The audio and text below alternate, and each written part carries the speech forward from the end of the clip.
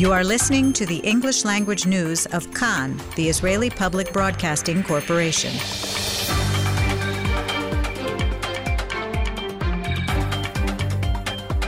Good afternoon. It's 2 p.m. in Israel on Thursday, the 1st of October. This is Mark Weiss with the top news at this hour.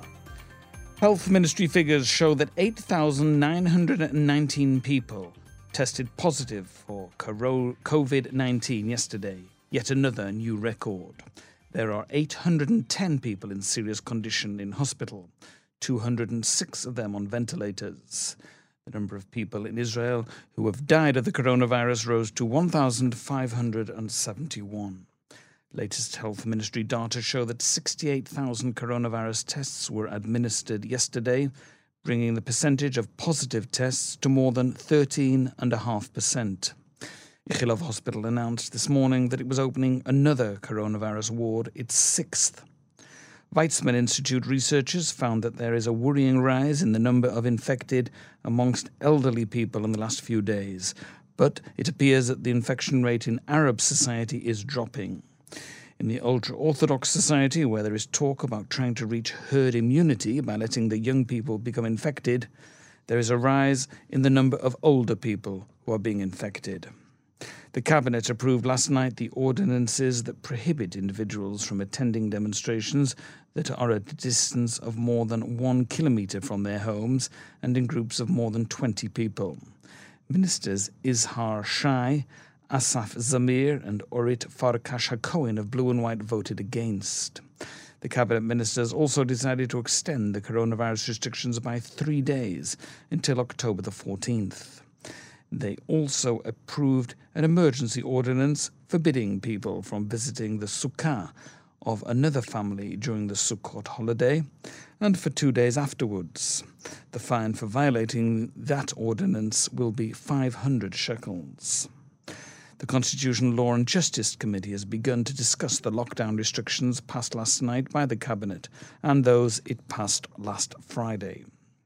Prime Minister Netanyahu said last night that the exit from the lockdown would be slow and gradual and might take 6 months, if not longer.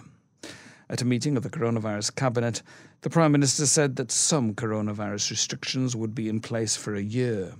He called for the lockdown to be tightened and to reduce the distance permitted to leave home from 1 kilometre to a few hundred metres.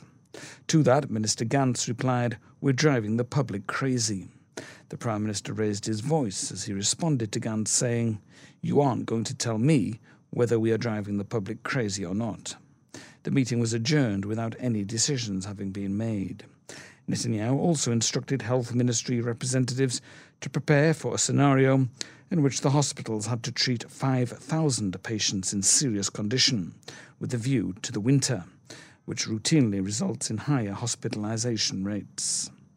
Coronavirus Tsar Professor Ronnie Gamzu presented his recommendations for the target numbers that could be used to decide on easing the lockdown.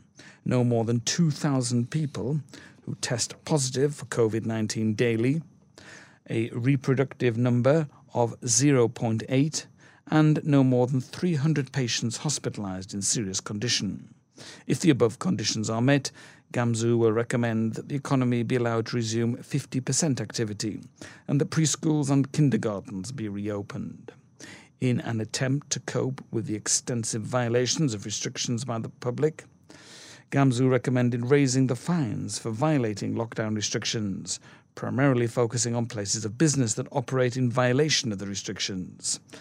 The Coronavirus Cabinet discussed doubling the fine for businesses from 5,000 shekels to 10,000 and to double the fine for failing to wear a mask from 500 shekels to 1,000. The ministers discussed raising the fine for holding parties, ceremonies and opening an educational facility in violation of restrictions tenfold, from 5,000 to 50,000 shekels. The weather cooler today. Maximum temperatures, Jerusalem, Tel Aviv and Haifa 30, Eilat 38 degrees Celsius. That's the news from Kan Reka, the Israel Public Broadcasting Corporation. Join us at 8 p.m. Israel time for our 1-hour news programme.